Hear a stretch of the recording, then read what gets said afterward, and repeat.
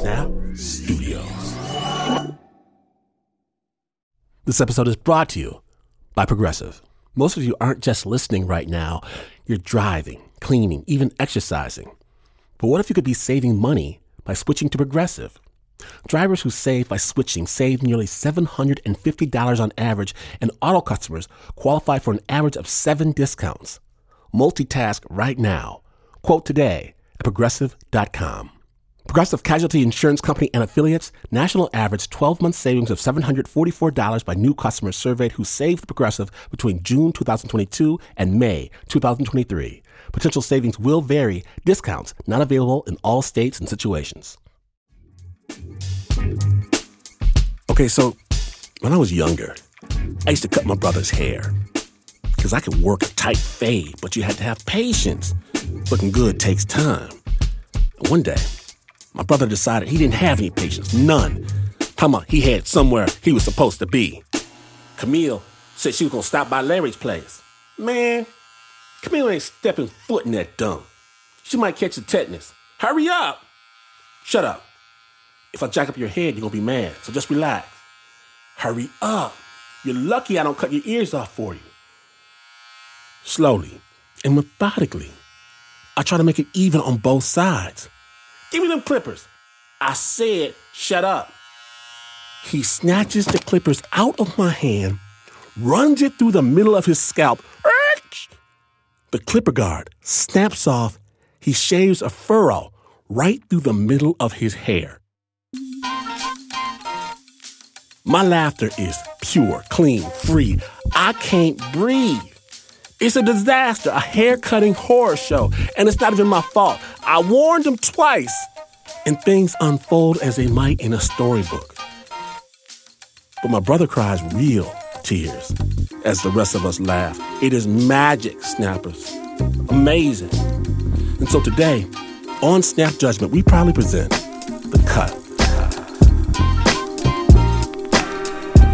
Incredible stories from the razor's edge. My name is Glenn Washington. Please know, for a small fee, I would gladly cut your hair as well, because you're listening to Snap Judgment.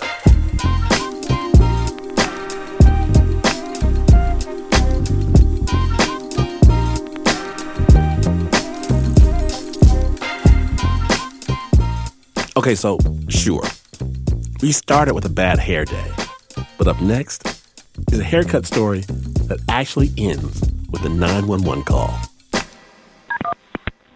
911, what is your emergency? Okay, I'd like to ask the home Sunday, sir, about it. What's wrong out there? Huh? What's the problem there? Some guy attacked my grandpa and gave him a bad haircut. What happened? But to figure out how we got here, you have to start with a young man named Johnny Mast in a small, insular farming town in northern Ohio. And Johnny had a thing for good hair. My hair had to be like almost perfect. I'd have it comb and I'd comb it. And if I found a couple hair too long, I'd have the scissor there and snip a little here and snip a little there. And it didn't always turn out the way it was supposed to, but I did what I could. Did what he could, because Johnny was only ever allowed to have one hairstyle, a bowl cut. Basically, you let your hair grow out, and then you just cut a straight line around your head, and that's about it. Johnny's hair is rusty orange and thick. In a bowl cut, it poofed out above his ears. It almost looked like a fur hat. I wanted something more, and I always wanted a haircut with a clipper. Buzz-style haircuts, shingled. But the bowl style was his only option. All the guys in town had the same cut. They wore the same hand-sewn jeans, the same suspenders, the same blue cotton button-down shirts. The men in the community, once they get married, they then grow a full beard minus a mustache. I guess you'd call it like a chin strap beard. Even if, let's say one side grows longer than the other, they're not allowed to trim it to make it even. The hair, beard, suspenders are part of a dress code in Bergholz. Bergholz is a tiny little community. It's Amish, but not really Amish. 25 years ago, a man named Sam Mullet broke off from his nearby Amish church and drove his horse and buggy north, deep into the hilly Ohio woods. He bought 800 acres of land there and put himself in charge. He's like some, how would you say, like a small town somewhere that has had their sheriff for 50 years, and basically whatever the sheriff says is going to fly. He's just kind of like the whole justice all in one package. Whatever he says, it doesn't really go to a grand jury or anything like that. It's just, Sam said it, so let's go. The man's 6'4" and probably weighs 280 pounds. You know, he's a big built dude, and if he gets frustrated about something, he wants to try to get his point across. He'll just stand there and with his straight ahead, confident way of talking and kind of stares you down and tells you what the what is. I mean, you're just, okay, yes, sir. But Sam is also Johnny's grandpa. And back when he was young, he was so obsessed with pleasing Sam that he didn't even see this thing he's talking about. That Sam was really the dictator of a tiny village. I just always felt like I wanted to grow up to be like Sam, you know. I wanted to please him in some way, shape, or form. It was an approval trap. And it would become really, really dangerous for the whole town, especially Johnny. And the thing is, Johnny did have his grandpa's approval. He was a really good kid. His big acting out was sneaking out to the town payphone, where he and his friends called a number that played music and then huddled around the receiver to listen.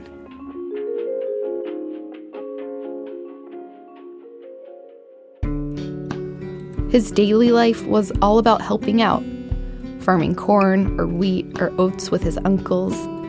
Johnny's favorite task was tending to the horses. Letting them eat their grain and their hay in the morning, getting the horses all harnessed up, and hook them up to a plow. When Johnny was a kid, he had his own pony. He remembers staying out in the barn all day, trimming the hairs around its feet. If there was one hair too long and I happened to see it a day later, I'd be there working on getting that hair down. Then that maybe next thing I know, I'd spent 2 hours giving my horse a haircut. I was just real picky about stuff like that. It had to be perfect or it wasn't good enough. School only goes up to the 8th grade in Bergholz, and Johnny started working odd jobs after that. He groomed horses in his free time. His life was simple and predictable. But one winter evening, when Johnny was 17, his mom called him in from the barn. She had come back from this women's meeting at Sam's house. Normally they just get together to help Grandma work on whatever, and then the one day she came home and had the news that we all had to write our sins on a paper, so. At the meeting, Sam started off by announcing that there were bad things going on in Bergholz. Disagreement, divorces, death. Then he explained that those bad things were happening because the people of Bergholz were sinners. And then Sam explained that he, as a bishop, could forgive people, but only if everyone wrote down all their sins. So he called for this sort of mass confessional. I was very, very freaked out about it at first. I was like, this is super weird. Kind of had a deadline. We had about a week. Johnny's mom brought out notepads for everyone, and Johnny went to his bedroom. He spent hours scribbling every sin he could think of, from the tiniest incident of cheating in math class to the more serious stuff. Things that I'm not comfortable to discuss, but... So Johnny's family submitted their list of sins and then waited. They heard nothing about the list for weeks. And then, suddenly, it was Christmas. Johnny looked forward to Christmas Day all year.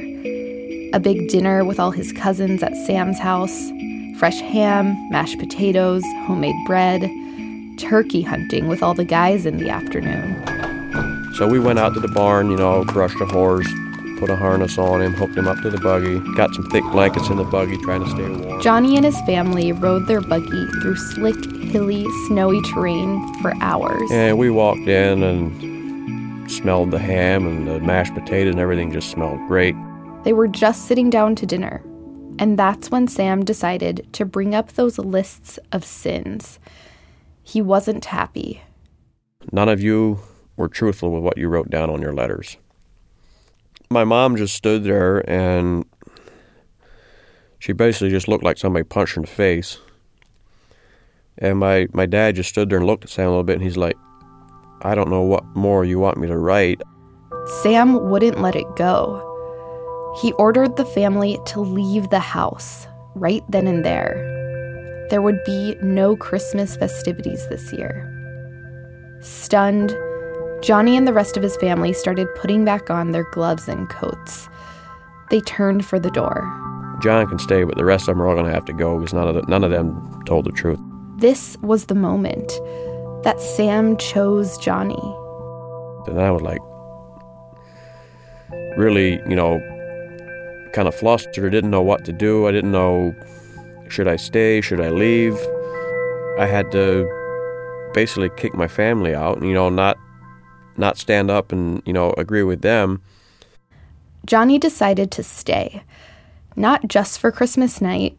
Johnny moved in with Sam for good. He slept in his own room upstairs. And it's not just that he moved in with Sam. He allied himself with Sam.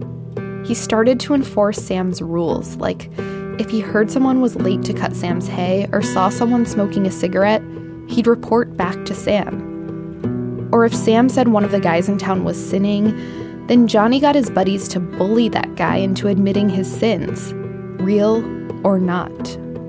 I was doing good, and I would finally start to feel that moment of kind of having Sam's good graces, kind of getting on his good side.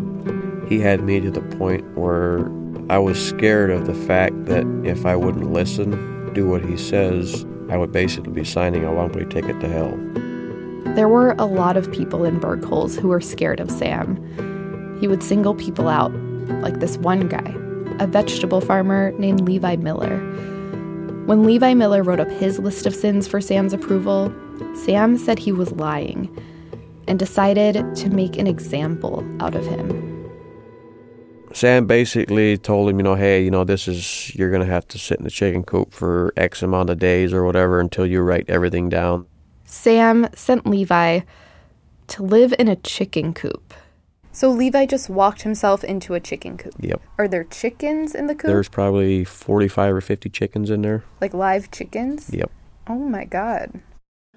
Sam told Levi he had to stay in the chicken coop until he came clean with his sins. The real sins. To be clear, this demand was entirely impossible to meet. 2 or 3 weeks went by. And it got to the point where he was so hungry that whenever the little kids or somebody would bring out scraps for the chicken, like table scraps being, lettuce, the bad part of a tomato. For the chickens. For the chickens. They were feeding the chickens. Yep, and it got to the point where he was hungry enough to where he was picking through that leftover stuff. Imagine what that looked like. It's got a terrible smell to it. So basically made him live like an animal. And is he locked? Is there like a chain around the chicken coop? There's literally a bungee cord holding that door shut. All he has to do is push that door and he can walk out. Why doesn't he walk out? And what did it feel like for you to sort of like passively watch all this going down? I didn't like it. I didn't think it was right. But at that time, I didn't really... My feelings were kind of dead in a way. Inside the coop, Levi kept writing down his sins over and over again. But his list never satisfied Sam. And then, one evening after putting up the horses, Johnny and some of his cousins headed to Sam's house. They sat around a table, talking about Levi. And finally Sam was like, cut this guy's hair and his beard off. I bet that'll make him talk. He's like, bring it down to my house and I'll hang it up on the wall like a turkey beard. Cutting off an Amish man's beard is like ripping off a woman's clothes and making her walk around naked for months. But Sam had built up a sort of gang of loyal young men who wanted more than anything to please him. Johnny watched them walk out the door. About 8:30 Saturday night, Levi's son-in-law walks into Sam's house, and he had a garbage bag and said, well, here's your hair and your beard that you wanted. I didn't really know what to think as far as, was this pushing it over the line? I didn't really have an opinion on that, if that makes sense. And Sam even said it, that this is crazy, but he just felt like it would give Levi a new beginning. Sam didn't hang the hair on his wall. Instead, he asked Johnny to check in on Levi in the chicken coop to make sure he wasn't lonely. Sam had this thing where he'd slam somebody so bad and then he'd pull him back and try to make him feel good. So he said, you guys go visit him, he'd probably like that. So we went up there to see him, and he was glad to see us. But when I walked in and seen him, I would have hardly known that man. Levi hadn't trimmed his sideburns in over 20 years. His beard had been more than 10 inches from his chin. His hair was completely gone. I mean, there was just... it wasn't a nice smooth haircut. It was just like chopped off. There was some long strands hanging down beside his ears still, and it was just a mess. His beard was cut off straight. He looked scary. Johnny says the haircut was so ugly, it looked like it hurt. Yeah, after I seen him with his bad haircut, I said, we gotta do something. He looks terrible.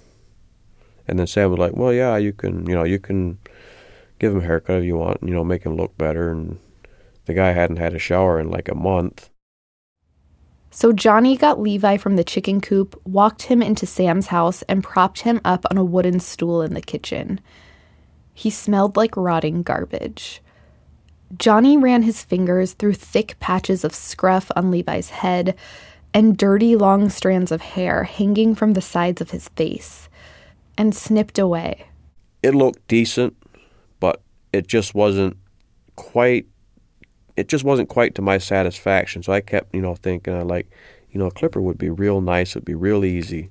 What Johnny really needed to fix Levi's face, what he had always wanted, electric clippers, which weren't a thing in Bergholz.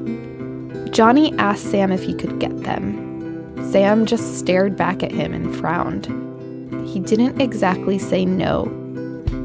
On the way home from work a few weeks later, Johnny put all his savings in the pockets of his hand-sewn jeans and walked into Walmart with his bowl cut and suspenders to buy a pair of clippers.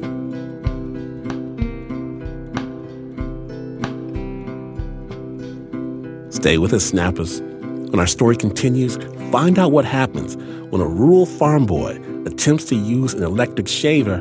The stunning conclusion in just a moment. Stay tuned.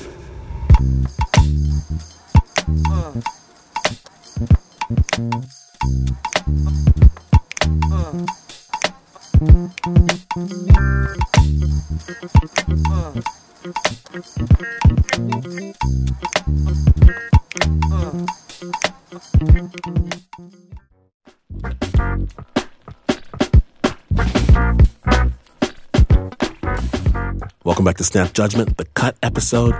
When last we left Johnny, he was trying to fix a haircut that looked so bad. It looked so bad it hurt. Snap Judgment.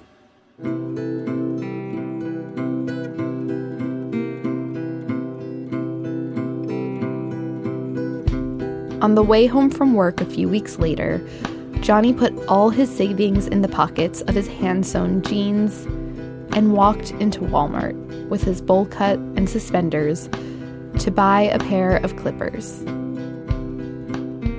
Just the fact of being Amish with a bowl-style haircut and standing there in Walmart looking at these clippers that are actually made for, to give buzz cuts. I felt like I should be looking over my shoulder, make sure nobody's looking, to see what I'm doing. There in the men's beauty aisle, Johnny saw a world of possibilities. Yeah, I think I paid $40 for it or something. Did it feel powerful at all? Yeah, I mean, I think it kind of gave me, after going and buying it, taking it home and not really getting any repercussions for it. I think it kind of gave me a little bit of a daring attitude of, kind of crowding the line a little bit, and maybe, I guess what some people would say, coloring outside the lines a little bit. It just, it kind of took the edge off from doing something of, stepping over the line just a little bit. But I'm still sort of wondering what compelled you to take that risk. I just couldn't, or I just totally couldn't take it anymore. I was like, wow, this guy, he just looks terrible. I don't know, I think that just, I don't know, it just pushed me to the point where I was like, I have to do something. I have to make this look better. I have to fix it. That night, Johnny powered up the hair clipper with a homemade battery charger. He brought Levi into Sam's kitchen, again. I was really nervous cutting his hair the first time. The only haircut he'd ever seen was a bowl cut.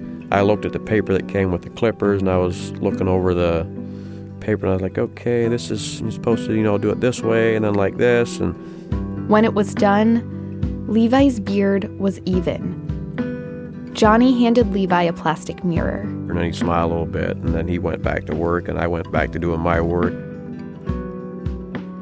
Deer hunting season opened the next week, and Sam invited about 10 guys over to his farm to stay for a while and work the land. One of those guys was Johnny's dad. Johnny and his dad hadn't really been talking for the past year, since Johnny moved in with Sam. But they were cordial with each other. Everyone was just excited to be together and go hunting. Drama-free. Everybody, walked along the table, cafeteria style, and got their hot meal and sat down and ate. And you could tell they all felt good. They felt relaxed. They were sitting back, just starting to relax. And when Sam's daughter came into the room to clear the plates, she was holding scissors. She looked out over the table of men and said, "All of you are sinners." And she just went along the line, and everybody's hair and beard just kind of sort of got chopped off right then and there, and you should have seen the look on those poor guys' face. They looked like a beaten puppy's what they looked like. I mean, they just looked like somebody just really, just punched the crap out of them is what they looked like. Some of these guys had long, thick beards, big, bushy hair. I mean, there was hair everywhere, on the sofa, on these guys' clothes, on the floor. I've never in my lifetime seen that many hair. And then Sam's daughter, Johnny's aunt, walked over to him. Then Sam was like, "Well, Johnny, you might as well go cut some of your dad's hair too." And that's when my heart kind of hit my toes. Sam asked Johnny to cut his own father's hair.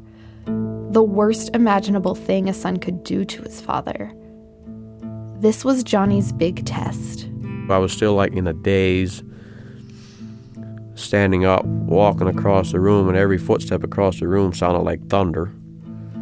And finally got over to where my dad was sitting, and I just stood there and looked. My dad kind of looked up at me, and I just kind of looked the other way and took the scissors and took a hold of a strand of hair, and just remember the sound of the scissors going through that hair like it was yesterday. And so I took one snip of hair off of his head, and it was a terrible feeling. Terrible. Johnny's dad and the other guests went to sleep in the barn that night. They slept in the cold, on piles of hay. The next morning, Johnny went to see his dad in the barn. His hat was too big, sitting down almost in his eyes. His ears were pushed out the side of his hat, looking all cold, and his beard was just chopped off straight across the bottom. His face looked white. He looked like a scary, scary beast.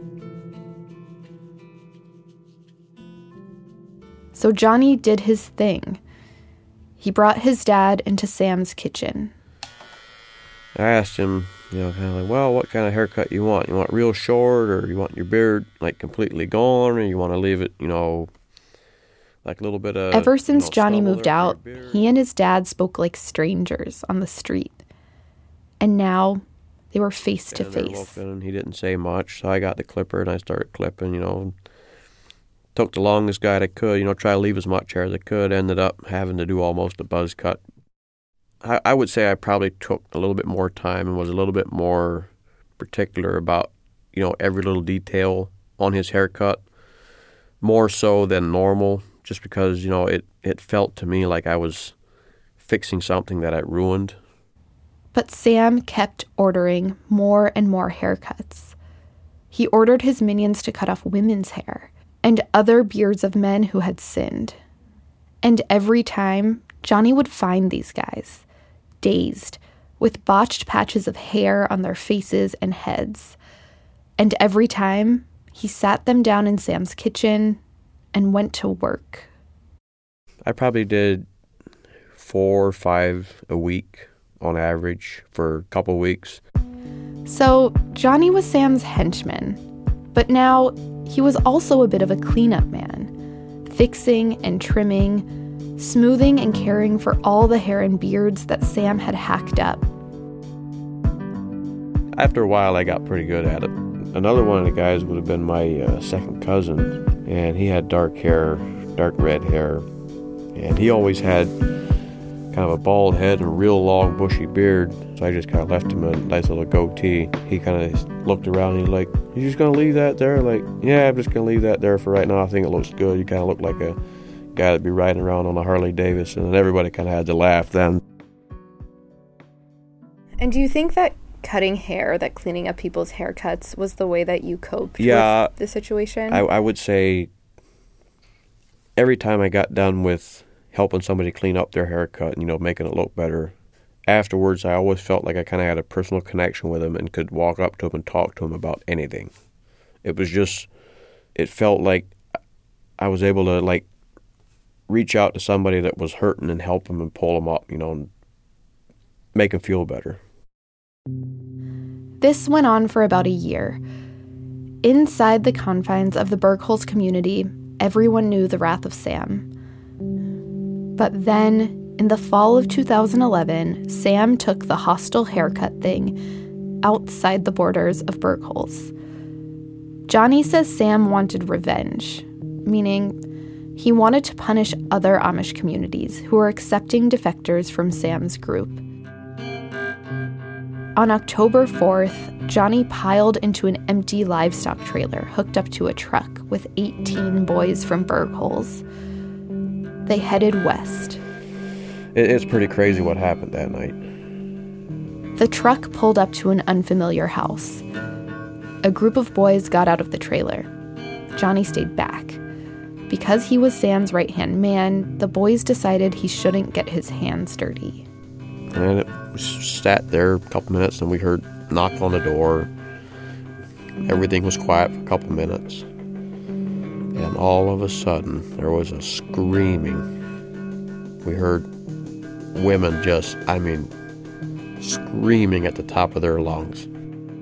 Johnny says the boys barged into a house, pinned down an Amish man, and forcibly cut his hair. The victim fought back, causing a scene, and wrote down the license plate number of the truck. 911, what is your emergency? Okay, I'd like to ask the hump county sir about it. What's wrong out there? Huh? What's the problem there? Some guy attacked his grandpa and gave him a bad haircut. What happened? Guy from Berkeley, Ohio stopped in and got grandpa out of bed and cut off his beard and gave him a haircut. Did you know these people? Yes. Are they still there? No, they left How long they been gone? about 15 minutes ago. Okay. But we would like to show them the police the evidence so they can go there and take him into prison. Okay. They're doing this. It is now just 3 different guys. 3 men came there? No, there were 5 of them. 5. What'd they say? Well, I wasn't there at the time. Oh. They woke me up and shit the words. What's your name? The next day, a county sheriff showed up at Sam's house and arrested 4 of the boys. The Holmes County Sheriff eventually turned the case over to the federal government. Suddenly, there was a federal investigation into Sam's revenge haircuts. The feds were desperately looking for one piece of evidence, and Johnny was the only one who knew where it was.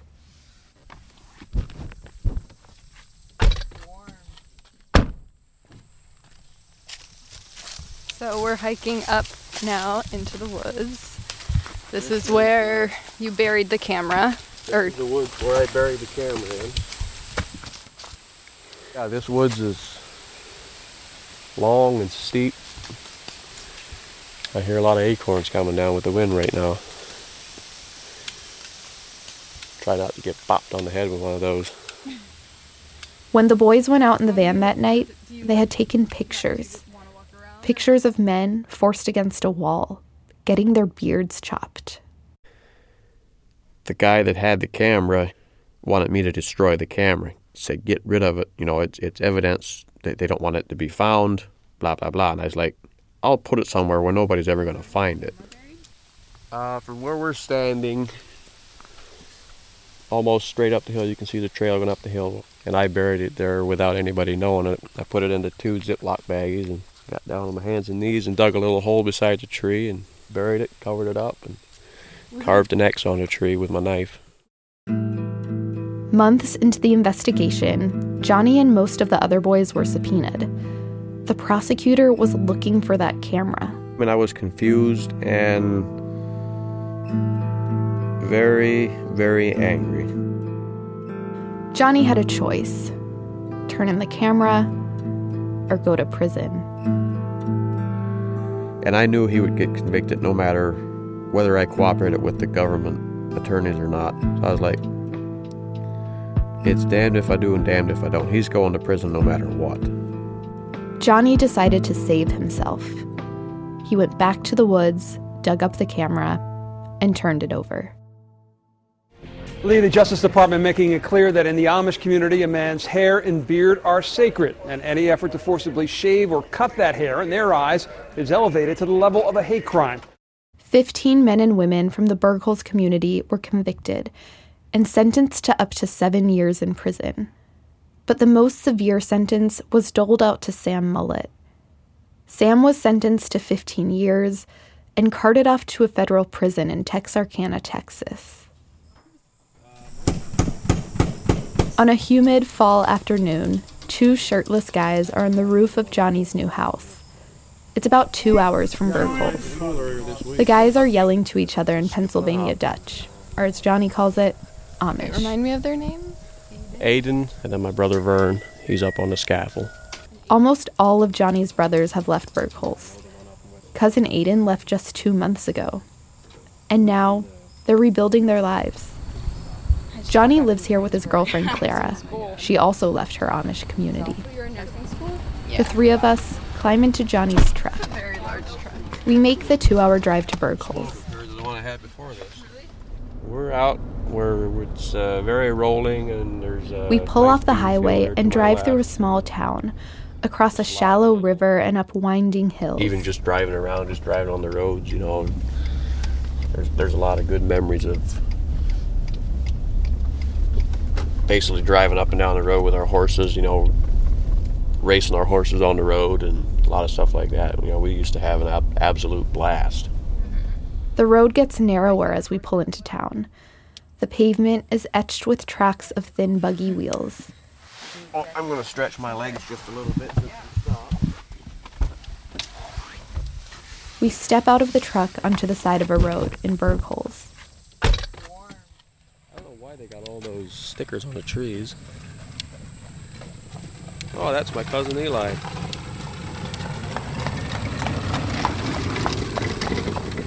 Oh, he's not even going to wave at me. So what just happened? My cousin Eli just went by in his horse and buggy, and I waved, and he kind of gave me a dirty look and kept going, so take that as not a welcome. We get back into the car and drive towards Sam's house.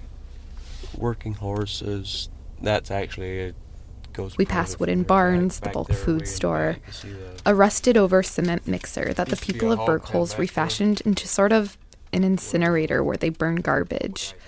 City trash collection doesn't come out here.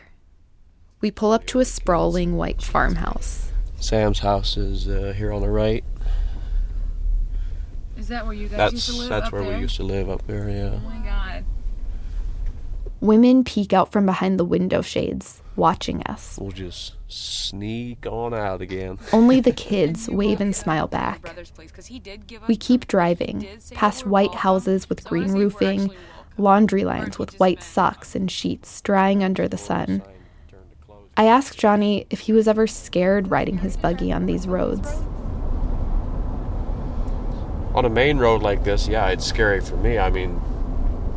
Wouldn't you say, though, that it's more scary now that you're actually not Amish anymore and you see how dangerous it is? Like, when you're Amish, you don't really think about it that much because it's just the way you've always done it. You don't really think about it being scary because you just drive a horse and buggy. And Clara's dad gave her a buggy ride a couple of weeks ago, and she was terrified.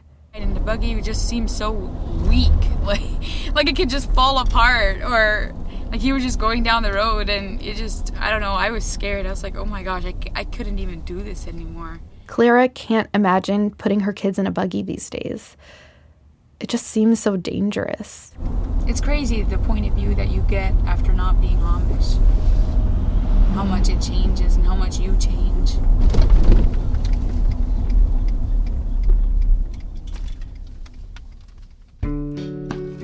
Johnny's changed so much since he left Bergholz. When he was 23, he went back to school for his GED and graduated in just 6 months, which is remarkable because he tested in with a 3rd grade reading level. He has very cute little daughters and a partner who asks him tough questions, throws parties, and buys him mini cupcakes from Walmart every Valentine's Day. Normally, I'll just get him a whole big box and he'll eat it all in one night. Like, just for how I'll get it for him or I'll get it. But things are the same in Bergholz. Even though Sam is in prison, Johnny says he's still in charge, from behind bars. He has new loyal men he's appointed as his liaisons. And apparently, Sam asked for another mass confessional. This time, he demanded people send their list to him in prison. Mail their sins to Sam in prison? Everybody in the whole community had to do it again. Again, everybody. And Sam is still in prison, though. Sam is still in prison. But he's still in charge? He's still in charge. He's always been. And last spring, Cousin Aiden said Levi Miller was cooped up again. What do you mean cooped up? Cooped up. They had him out in a shack in the woods. Whoa. It's back to the same thing. And back in the chicken coop, Levi was doing this weird thing. Like he was trying to send a message to Sam. He's sitting there making these circles. They keep telling him to write his sins down. They bring him a paper and a pen. And he sits there and just makes big circles on his paper. He doesn't do it to write anything on the paper. He just sits there and makes circles. I would bet money to what he's doing. He's basically telling Sam, you're just going around in circles and circles. You're basically going around in a circle and you're back to where you were 7 years ago. You're going to make a full circle again. Now we're back in the beginning, in this approval trap. Been there, done that, and didn't like it. Approval makes you do stuff you wish you wouldn't have done. Like I said earlier, I always wanted to have my grandfather's, approval. So when I finally had it, I ended up doing stuff that I regret.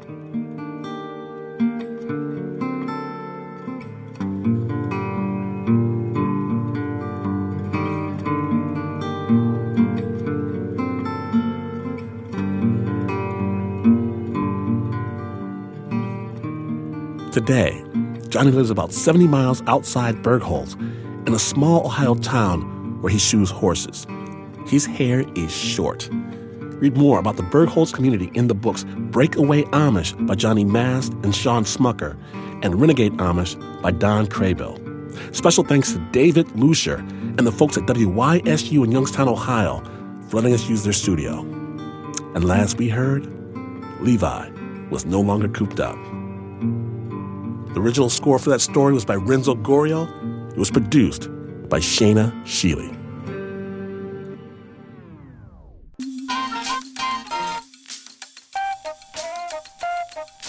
Now, it's about that time. But do you know where more Snap Judgment awaits? Wherever you get your podcasts, that's where. See, I just met a guy that listened to Snap the entire way from New York City to L.A., then turned right back around and made the return trip. Not because he had someplace to be, but because he loved the podcast so much. Snapjudgment.org. Snap is brought to you by the team that never, ever cuts their hair. Give it up for Rapunzel himself, the Uber producer, Mark Ristich. Mountain Man, Pat Mesiti-Miller. Anna Mountain Lady Sussman. Nancy Lopez shoots pool. Liz Mack shoots baskets. Adiza Egan shoots the messenger. Eliza Too Far Smith. Teo Too Tall to Cot. Leon Morimoto can't wait. Renzo Gorio can. Shaina Shealy knows the score, and Jasmine Aguilera has thoughts. And even though this is not the news, no way is this news. In fact, you could be in the back of the trailer divvying up your money only to realize this ain't money. This wad of cash is just old newspapers cutting the triangles, even while you hear the motorcycles roaring away in the distance, and you would still not be as far away from the news as this is. But this is PRG.